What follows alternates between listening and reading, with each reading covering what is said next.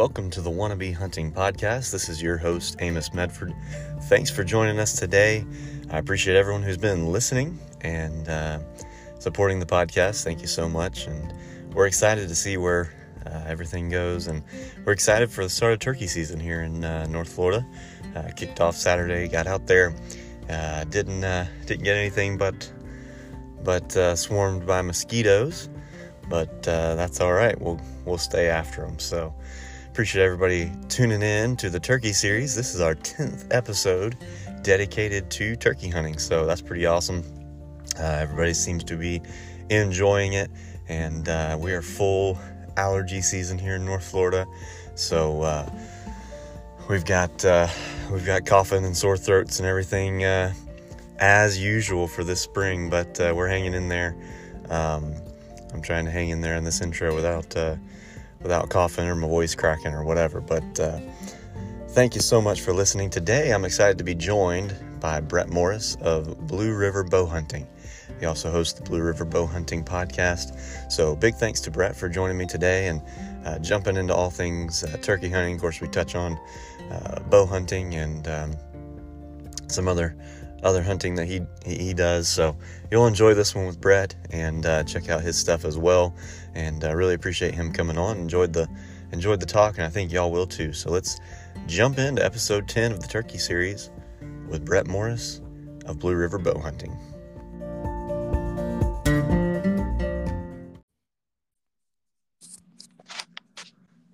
Hey, Brett.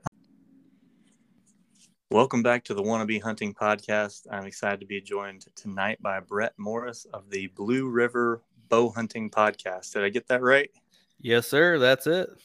Awesome, man. Well, thanks for taking some time to join me tonight. And if you don't mind, first of all, just kind of want to let you introduce yourself to the audience, and then just kind of tell us how you got into hunting in general, and we'll go from there, getting into bow hunting and podcasting. And of course, we're gonna be heavy on turkeys tonight with this time of year, but just go ahead and introduce yourself, man. Yeah, I'm Brett Morris. I'm from East Central Indiana. I started 2 years ago on filming whitetails, and it just grew into a passion that became my brand, Blue River Bowhunting. I also do a podcast, Blue River Bowhunting Podcast, and it's just been fun to talk to. I kind of my niche is the regular guy. The regular guy that doesn't get enough attention, that kills monsters every year, that has that insight of just regular guys hunting. That would, some of the information that I get kind of really blows me out of the water. It really does, because there's regular guys that don't get enough attention, and they kill absolute giants, man. And I have such a fun time talking to those people.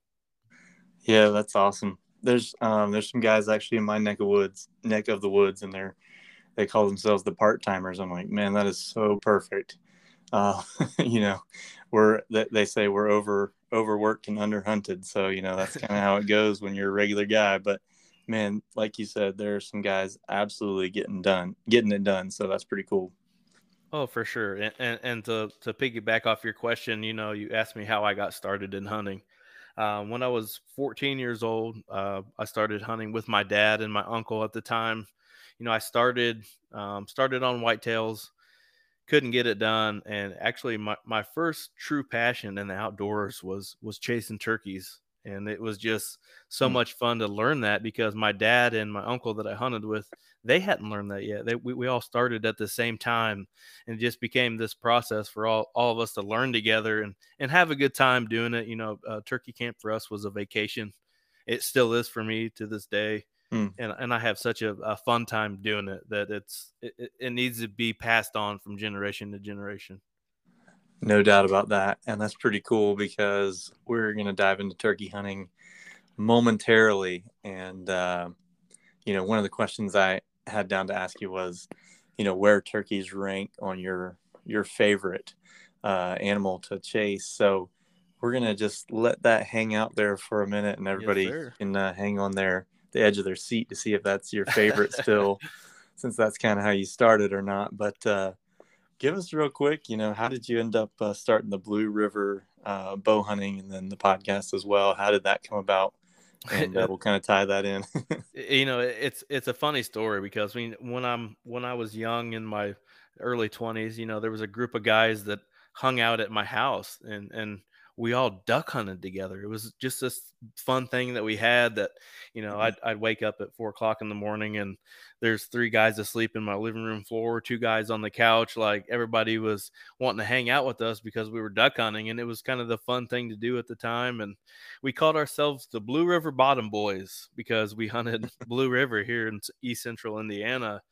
And it Okay. just became this thing. And then we tried to film the waterfowl type of thing, and it didn't really work out for us. So we just more had fun with it. And I was sitting there one day in the duck blind. It's November 20th. It's Mhm. the rut for deer, and I'm sitting in a duck blind, and we hadn't seen a duck all day. And I looked at my buddy. I said, "What are we doing in this duck blind? We done seen 3 bucks chase does across the field while we're sitting in this duck blind. Like, let's go chase whitetails, man. Like, let's get back after it." So me and Nice. my cousin Alan started chasing whitetails, and we started filming it. It was just this thing that became a contest between me and him. What mostly could we get on film and have fun doing it, and hunting together and bow hunting together. And I upgraded, and I was like, "Hey, man, I'm gonna buy a nice setup, and like, let's do this right. Have a nice setup, film these whitetails, and let's put it out on YouTube or something." So we came up with a name, and that's just what we came up with: Blue River Bowhunting. Nice. We did it for a couple years chasing big whitetails, and man, it's unbelievable the stories that we get here in the Midwest chasing big bucks. Mm. And uh I don't know, it just became into that. And then I was actually producing a predator hunting podcast for some people that live close to me, and Hmm. had a lot of fun in the podcast game. And I was like, it's my turn. I want to do one. I got enough knowledge, and I'm pretty good at social media people, and talking to others. And I feel like it would just fit me just great to be a host. And it's turned out perfect for me, really. Yeah, that's cool. And we started. We were talking earlier. We started literally in the same month. July of Yep. last year. It's just crazy. And you know, it's kind of like, do we really need another hunting podcast? There's literally a million or whatever. But you know what? That's the beauty of it. You can. You can do your own, and you can ask questions how you want, and you can, to an extent, invite the guest you want, as long as you can get a hold of them and stuff. So that's pretty cool. But Oh, for sure. You make it your own. And it's funny. Me and you started in the same month, and Hunt the Wild podcast with my buddy Adam Bowles. He started around the same time as us, and I had already recorded 3 episodes or so he kind of was asking me a lot of questions. I set him up as best as I could, and now our shows are like familiar. Like, we have the same thing going on, but it's so vastly different because we're two different type of people. You're gonna make that thing your own, and we've bounced. I've had him on my show a couple times. I've been on his show several times, and it's been just a cool thing to interact with another person that wants to do the same thing that I'm doing. And it's funny because you talk Mhm. about social media and networking on social media. We actually met on TikTok, out of all places. Wow. And we've just became, I mean, I text him more in a day than I probably do my wife. Like, I don't know. We just bounce ideas off of each other. Like, hey, listen to my show from this week. I want your honest thoughts. Don't hold back. We do that for each other. And it's made us better podcasters, I think. Yeah. No, that's really cool. And that's one of the things that has amazed me the most about the whole thing is how many good people, cool people, unbelievably helpful people. I mean, they're willing to help with hunting tips and tactics. They're willing to help with the podcast, social media, supporting each other. It's really been a positive experience for me. Absolutely. And it's crazy because I've heard your show before. I listened in prior Mhm. to being on this, and I've heard you say that you're a new onset hunter. You're new into the hunting world. And the more that you absorb in these podcasts and really listen to people that have been doing it for a really long time, and you pick up on things here and there, it's going to make you a better hunter. And I think that's why people love podcasts. They love listening to other people give tips and tactics. They may not know, they maybe don't have that experience, so they're listening to it from somewhere else and somewhere else and somewhere else, and they're putting everything together. They're going in the outdoors, experiencing for themselves, and making like a whole new adventure for themselves because they're getting that knowledge. Yep. Yeah, absolutely. And it's been one of the biggest things that encouraged me to get out and go. That's getting into hunting, as an adult. And it's just, there's not a ton of programs out there and stuff like that. Thankfully I have some friends who do hunt, but, working out schedules and everything else, it gets pretty crazy with work and the family and everything else. But just, saying, hey, if I've got an afternoon, I'm just going to go, I'm not talking about burning spots and hunting wrong winds and just being crazy with it. But I'm just saying, even like this past year, I went on literally the last day of duck season, killed my first duck. That's awesome. Killed one, but it was amazing. And it's that's better than nothing, ain't it? Duck hunting, where I'm from here in the Midwest, right where I'm at, we really don't get a ton of ducks, but we were traveling to hunt ducks. And that's the thing I love about duck hunting personally, is the camaraderie of it. You're hanging with your buddies. You're not really worried about scent, or most of the time you're not even worried about noise. You're just kind of tucked back up in your blind, and here they come. And everybody gets down and everybody does their thing. And I don't know, that's why I love duck hunting. And duck hunting is harder than people think. I think like you got to have a good spot. You know what I mean?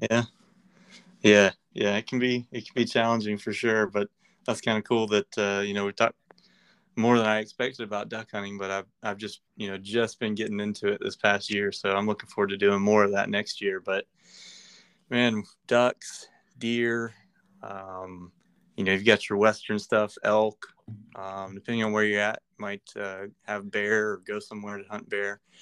There's no season here in Florida, but it's coming up on turkey season. Oh yeah, so, I'm ready, buddy. I have been ready, man. I'm going Saturday. Oh, you lucky. Yes, sir. I gotta wait a few more weeks. Well, almost a month. Oof. Yeah. Oof.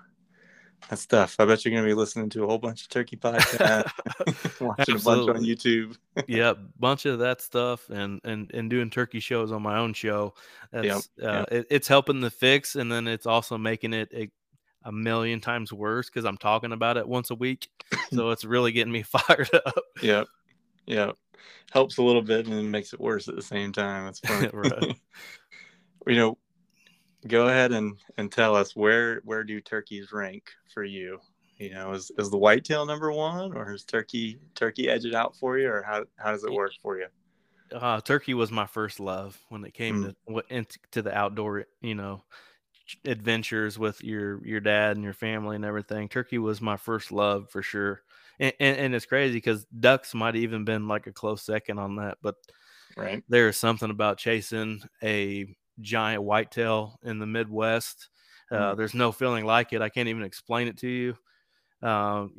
November day, it's 25, 30 degrees, wind blowing out of the north. It's just, it'll just get you fired up. If you haven't experienced it, something you have to in your lifetime. If you're an outdoorsman, you have to experience chasing whitetails in the Midwest. There's nothing like it.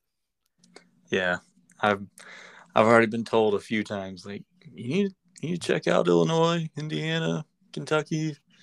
Some of these places. I have a friend who lives in Kansas, so it's like, all right. Oh yeah, Midwest Kansas is where it's at. Oh, for sure. With its whitetails, that's the ticket. Trust me. Yeah, absolutely, man. Well, you have literally a bow hunting brand, bow hunting podcast. But we're talking about turkeys today, and of course, every single day I'm opening up Instagram and I'm seeing everybody and their brother patterning their shotgun, and I'm going to use a shotgun. But if I get one early with a shotgun, I'm going to bust out the bow. So do you bow hunt turkeys? Do you do shotgun and bow, one or the other, both? I do both. Okay. Last year was probably my first major attempt at it. I had done it in years past, but this past year I did a trip out to Missouri, and that was my mindset. That's what I went there for, bow hunting turkeys. But it's extremely difficult, and that I struggle on that challenge. I'm still struggling on that challenge. Yeah, I can imagine. You got to have them pretty close. It's got to be the the right deal for sure. Yeah, you got to be in the right setup. Everything has to go right for you. Your calling, your setup, your scouting, everything has to come into play for you to shoot a turkey with the bow. Yeah, for sure. And I definitely want to spend some time on calls, what calls you have, how you use them, stuff like that. But, Mm-hmm. when it comes to bow hunting, are you using like a totally different setup with your bow, like arrow, broadhead, poundage, compared to what you use when you're deer hunting, or is it similar, tweaked? How does that work for you Tweaked, technically? tweaked. Like I keep everything the same as far as my bow. I want it to be the same every time I'm shooting 60-pound draw. The only thing I'm really changing on my bow setup is the broadheads. I go from a fixed blade to sort of a fixed blade. I use VPA, which is Vantage Point Archery out of Fort Wayne, Indiana. They Mm-hmm. make a broadhead just for turkeys. It's called the Turkey Spur, and Hmm. it's a fixed blade, but it's kind of hard to explain. It's kind of longer. It's really hard to explain, but it's made for a turkey and not necessarily a headshot with your bow. You Right. know, when you bow hunt turkeys, you have such a small zone that you hit, whether you're shooting at their head, which you know how small that can be, Mm-hmm. and then their vitals, which is at the base of their neck, set back just a little bit, and it's a very, very small window to hit. But if you can hit it, Mm-hmm. it's game over. Right. Okay, cool. Yeah, I was just curious about that, from a technical standpoint, if you switched up a lot or kept it relatively similar. Yeah. What about your shotgun? Do you just tell me what gun you have and what ammo you prefer or anything like that, choke or whatever? Yeah, I have a Mossberg 835 with the True Glow sights. I've Mm-hmm. shot Longbeard XRs. I've shot the TSSs. I've shot just about everything out of it. They pattern about the same. Mm-hmm. The TSSs might be just a little better at a little bit of a longer range, but the Longbeard XRs aren't bad either. I try to stay away from the cheaper turkey load. They don't shoot as well, but yeah, Mossberg A35, and Cool. it was a hand-me-down from my uncle, which has been pretty cool. Yeah, that's awesome. Yeah, always good to have a family gun. That's sweet. That's cool. I've used Longbeard XR as well. That's the only ammo I've actually used. So I think I'm gonna experiment with some TSS at some point. But it's not broken. My box isn't empty yet, so no rush. Yeah, right. Especially as expensive as they are. Oh, I know. It was crazy, crazy. But I think a lot of people are probably shooting whatever they can get, online or in person. Anything in stock, people will shoot. Oh, absolutely. But anyway, man, could you talk a little bit about the calls that you have and use? And I mean, I know we can go any direction with this as far as what you use in certain circumstances. What's your favorite? What is your first call? Whatever. But man, let's Yeah. talk about turkey calls. I'm a big zinc guy. I don't know what Mm-hmm. did that for me, but at some point, seems like all the calls I have, all my diaphragms are zinc. My slate call is zinc. Um, I have some other I have a custom made box call. I can't remember what the company is. I'd have to even pull it out of my vest. I've had it for years. Most of the calls I've had for years, except for my diaphragms, I like to switch them up, every other year. So as long as you take care of them, they're good. But I'm kind of a big diaphragm guy. I Okay. love using diaphragm, especially in certain situations. A bird hangs up and you don't have to move and you're using your mouth, and just being able to control the volume and the pitches and everything. I've gotten good at it, especially at a young age. I started turkey hunting when I was 14, and I picked it up relatively easily. I can remember going to turkey camp when I was younger, 15, 16, 17 years old, and everybody asked me for advice, and how, I had barely started turkey hunting, but they liked the way I used the Mm-hmm. diaphragms, and I don't know if I just picked it up from, I don't know, just using my brain or being, having woodsmanship or what, but I picked up the language of turkeys very early on, Mm. being able to, read a situation or how a bird's reacting or how he's responding, and being able to play off him and call a bird in. it was a lot of fun to go through those situations at a young age. And then, when you get older, when I kind of know kind of what I have to do to a certain point, it can be a lot of fun, even especially taking first time, turkey hunter, somebody that maybe never been in the turkey woods before, Right. and you start really talking their language and you get him fired up. Somebody that's a rookie in the woods gets really fired up. Yeah. Yeah, no doubt. That's cool, man. I struggle a little bit with the mouth calls. I haven't quite got there with the diaphragms, but I can really see the hands-free, no movement or very little movement aspect of it being like a huge plus, to those. Right. But what? Let's see. Are you going to use like a locator call the night before or the morning of, or Both. kind of what are some scenarios there? I know it depends on where you're at. Right. Well, where I go down to Kentucky every year, and all my turkey experiences with an eastern bird, I've never hunted any other subspecies. It's all eastern birds. I hunt Kentucky, Indiana. Okay. This year I'm going to Michigan for the first time. It's all eastern birds. So, and I've hunted Missouri, and it was an eastern bird as well, and they all acted very similar. Right. It just matters kind of the situation, but the night before is definitely huge. I like going out, in Kentucky. I ride the rhino up on the farm and get to a certain point where something can hear me, and I know where I think the birds are going to be, and I'll do the owl call. That's probably my favorite in the evening. And then kind of a rule of thumb in the morning, I don't do anything. And I say I don't touch a call out of my vest until I've heard the first crow go off, at least. As soon as that first crow goes off, and it's right there about that time, if that Tom hears that, he is going to absolutely let loose. That's something that gets him fired up. So I'll base it off that. And, and you can tell with an Eastern almost, like, is he fired up? Is he not? Then you really need to listen. Most people just focus on that gobble. You need to focus on more than just the gobble. You need to focus on those hens. What are those hens telling him? And how many hens are there? If you can pick out, there's 4 or 5 hens in there, it might be rough on you. If he comes down and hits the ground and he's got 6 or 7 hens with him, that could be a huge problem for you. But, and listening for that, listen for multiple birds. Have a bird as a one option and a bird as a two. Like, they're polar opposite ends of the farm. But this bird, they didn't sound like there was any hens with him. He gobbled at everything, a goose going by, the cow mooing in the field. Like, it didn't matter what the sound was, he was gobbling. And just make your move after that. But locator calls, definitely an owl and a crow every once in a while. Okay, gotcha.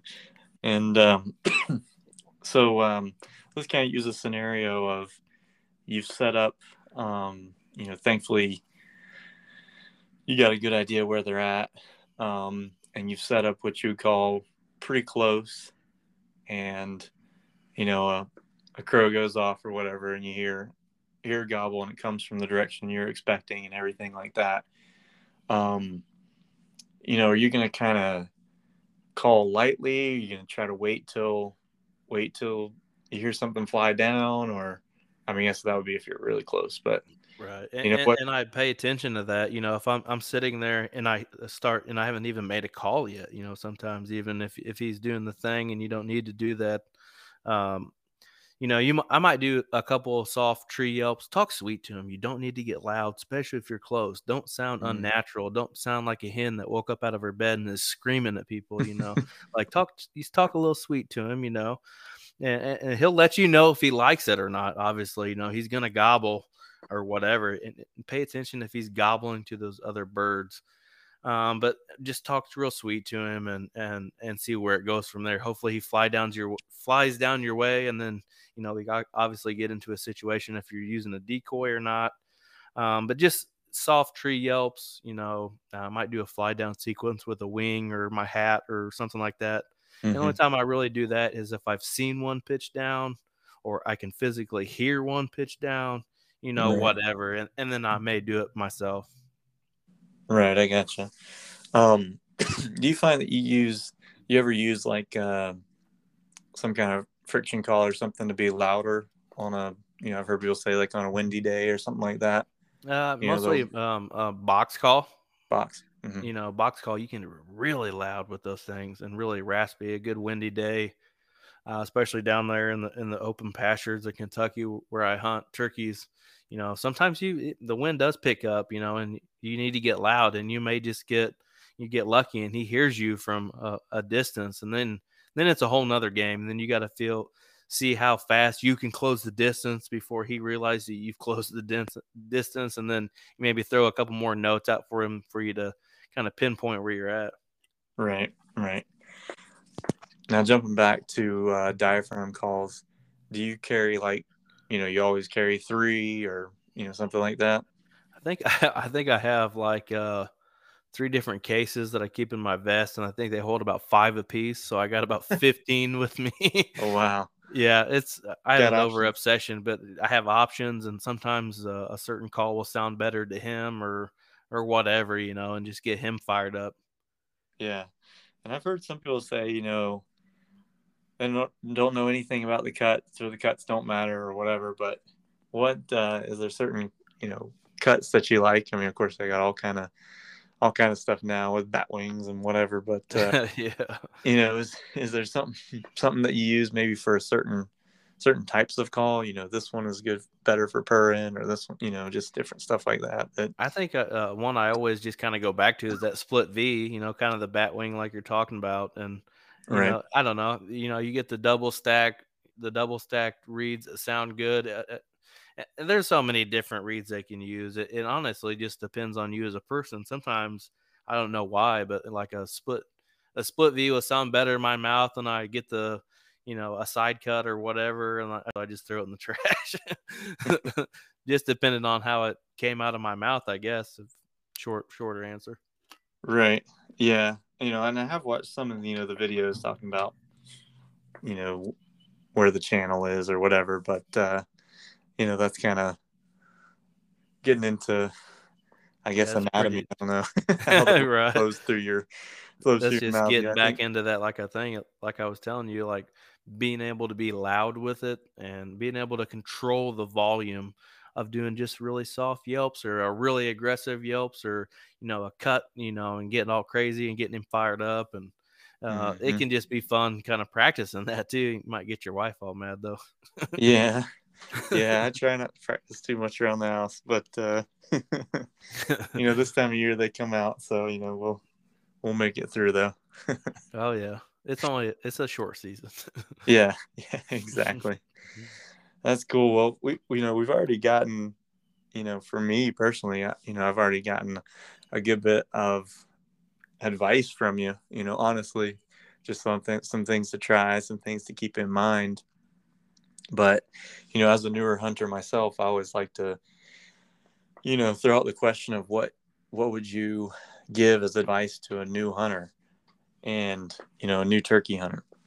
And I know there's so much equipment, there's so many different variables, area of the country and access, whether or not they have somewhere private or going somewhere on public land. There's all kinds of advice you could give to a newer hunter. But what would you say to a newer hunter, or someone that you were either going to take turkey hunting or just were trying to talk into going or whatever, kind of how would you go about that with a new hunter?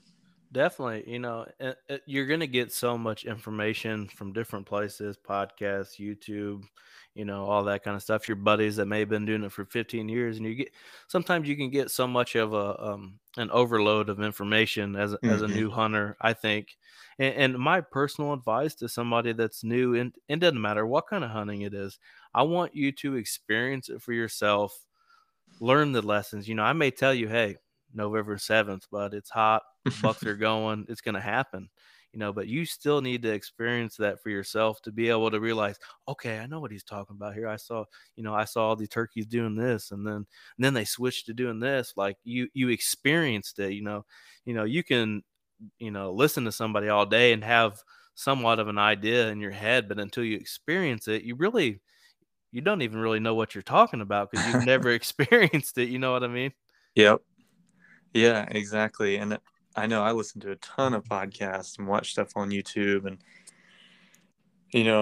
I got relatively lucky, I would say. Like the second year I went turkey hunting and killed a nice gobbler that, someone told me what spot to go in, and they had everything, very, very helpful to get me set up.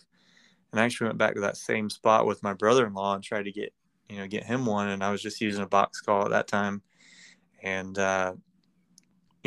we had a good tom coming in right in front of us and a decoy set up and everything. And we ticked off a hen behind us, and man, he beelined across the field to her. And like, it was like, man, I've heard about stuff like this, but Yeah. now I just saw how hard it is for you to beat out a real live turkey. Yeah, and then you've seen his reactions to everything, right? So it's like, Yeah. okay, we did this and he definitely didn't like this. So let's Mm-hmm. not do that anymore. Let's do it this way or whatever, like, you know, you have to trick him in so many, circumstances, and talking to him or making his situation look good. You have decoys out, or maybe it's a situation where you want him to come in running and try to beat your decoy up, just you have Right. to be able to understand the nature of the bird and what he's thinking. There's so many times I can tell you I've been with buddies and those birds gobbled, and all of a sudden they're getting really loud with the calls, they're getting aggressive, and then all of a sudden he shuts up and they're like, well, there ain't no turkeys around here. And then, they stand up to go elsewhere and the turkey's 30 yards behind the tree. They just didn't see it because they weren't patient enough or whatever. But you Right. just have to learn those lessons on your own on any type of hunting, which makes you a better outdoorsman. No doubt. That's like I was telling you the last day of duck season, I killed my first duck. Well, I was on a dam in between two ponds, and when I shot that duck, like 15 turkeys jumped up. Oh, that's awesome. I was like, yeah, I'm coming back here. I believe I'll be back here in the spring. Right.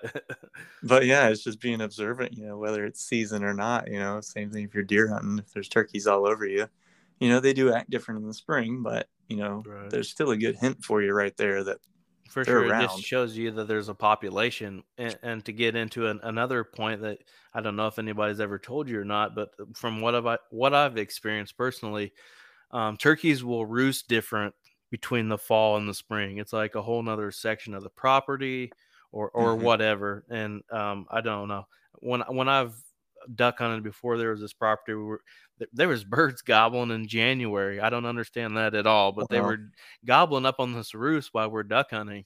And I told my buddy kind of the same thing, like, hey, we should definitely come back in here. He's like, oh, no. They have total different roost spots. I'm like, really? So, and I've heard that over the years by listening to several different people. And I was like, well, that's good to know. Don't focus your turkey scouting on, fall details that you get off of, game cameras and stuff.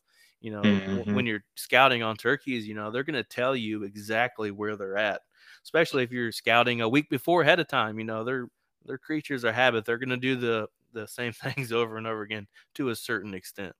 Right. Yeah. I was reading an article today, and it was talking about that. It's like, they're going to kind of follow a pattern, but you just, they might go to one spot, every morning at 8:00 for a week.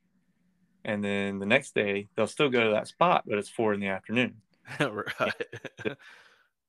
They found some bugs somewhere else, or they got, spooked off by something and it threw off their schedule. It's like, oh, for sure.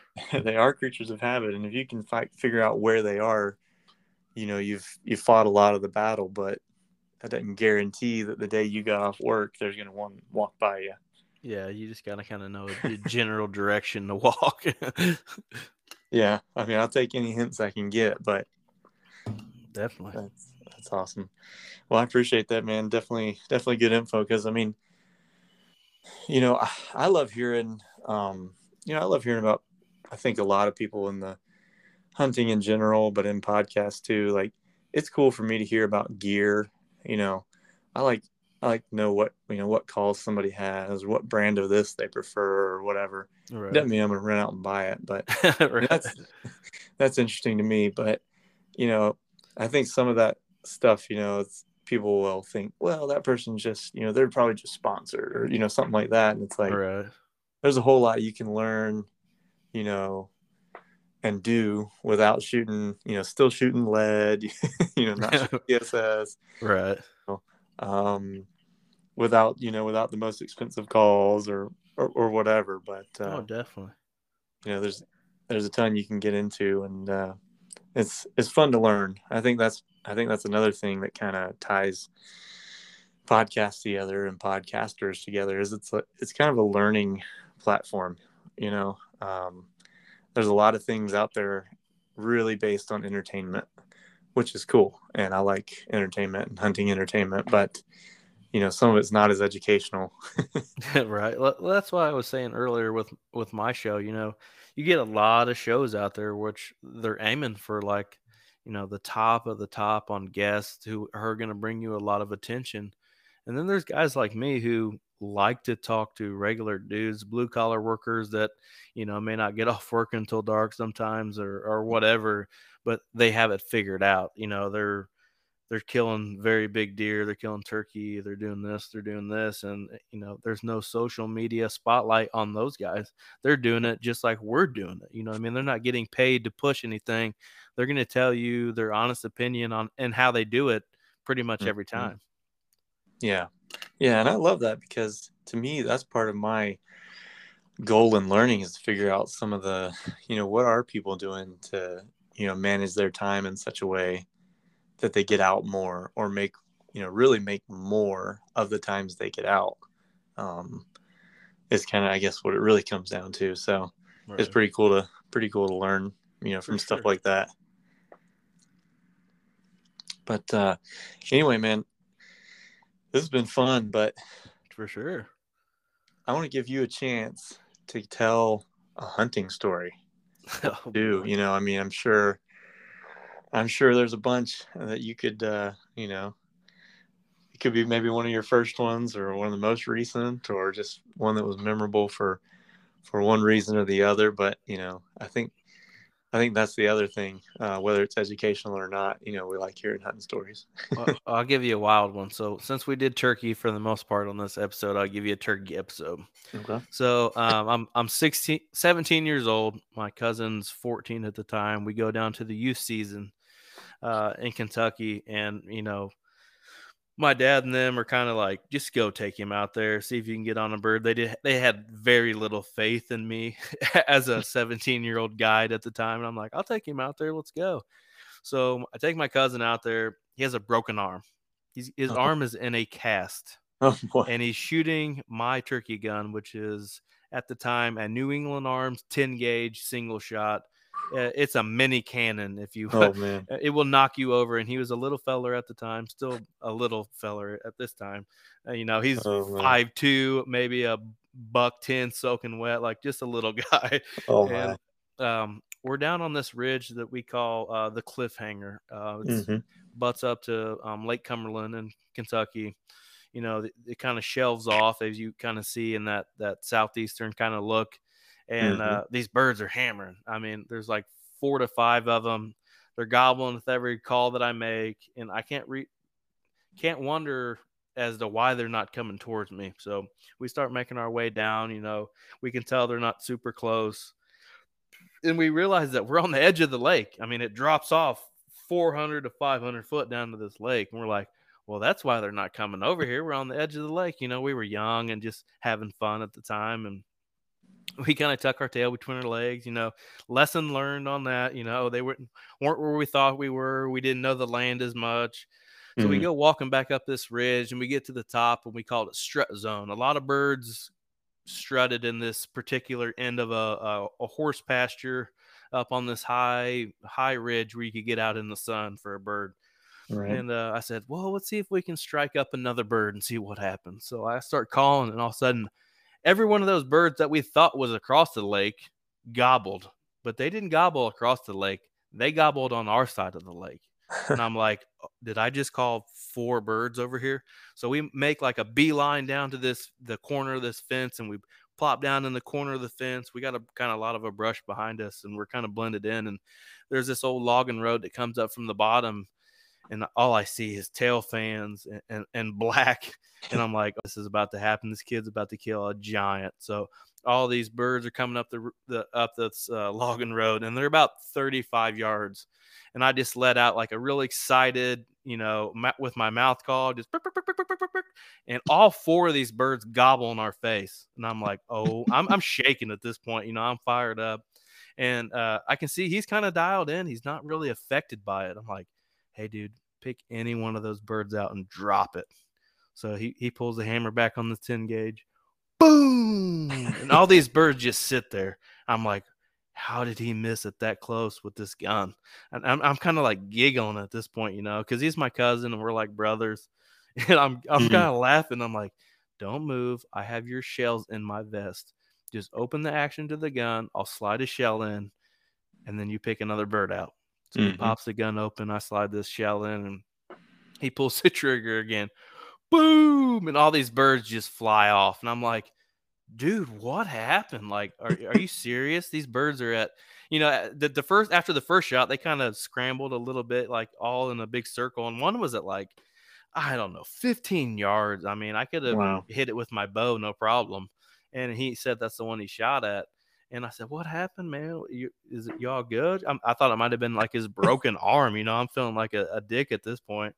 And he's like, I forgot to turn the red dot on the gun. I'm like, oh my. So he was just blank shooting into this scope on this 10 gauge, like just putting the bird in frame and pulling the trigger, not seeing a red dot anywhere in that frame and just not having the composure to turn it on, I guess. That is hilarious, man. Yeah, that kind of makes a difference if you can put the dot on them. Yeah, definitely. And at this point, my dad and uncle are at the turkey camp at our campers where we own this property. And, they said when they heard the second shot go off, he goes, oh, he must have missed both times because there wouldn't have been another time with that 10 gauge.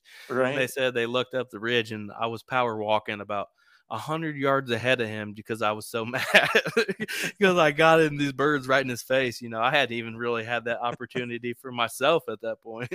Oh man, I bet you were ticked off at that point. That's crazy though. I thought you were going to say after the first shot, you went to like talk to him and he was like, on his back or something. He landed on his back, I think, after the second shot, but he didn't hit anything. Oh my goodness, man. Well, that was a good story. That'll be a good one to close us out on, man. That's a pretty solid way to finish. I think that's hilarious. That's awesome, man. I'm glad cool, you had me on, man. Absolutely. And I first saw you and started seeing you on Go Wild, man. Could you just let everybody know where to follow you and find out what you've got coming up, and whether you want to direct them there or Instagram or YouTube or whatever? For sure. Check us out on anything. Everybody has kind of different platforms they run with, but I'm on about every one of them. Facebook. I'm big on Twitter. We have Instagram as well. Go Wild has been such a fun thing to do and endorse on our show. And get on there and meet everybody, and your content isn't censored, and everybody, you could ask a question and somebody's going to give you their real advice to you. And it's been fun to meet a lot of people on there. And I met you on there, and, seeing people posting about your show. And then I think I commented on it or something like, you guys should do a show together. I'm like, I'm game. Let's do it, buddy. Yeah. I can't remember who said it, but somebody commented, I guess they listened to both of us and like, y'all really should do one together. Like, sure. Why not? I'm always down to talk. Cool, man. Well, I really appreciate it. And, appreciate you being flexible with your time this evening and helping me out there. So good luck in about a month.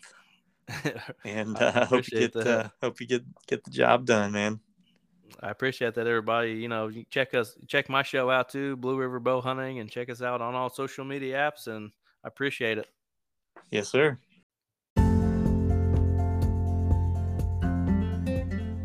I just want to thank everyone once again for listening to the Wannabe Hunting Podcast. I really appreciate it. And a big thank you also to Brett for joining me on this episode. Enjoyed talking with him and learning more about what he does out hunting. So I hope you guys enjoyed it as well. Thank you once again for tuning in, and I appreciate all the support. Of course, the best way to support us is just listening, leaving a review, leaving a rating on iTunes or Spotify. I believe you can as well, and sharing the episode if you enjoy it. That always helps. We really appreciate it.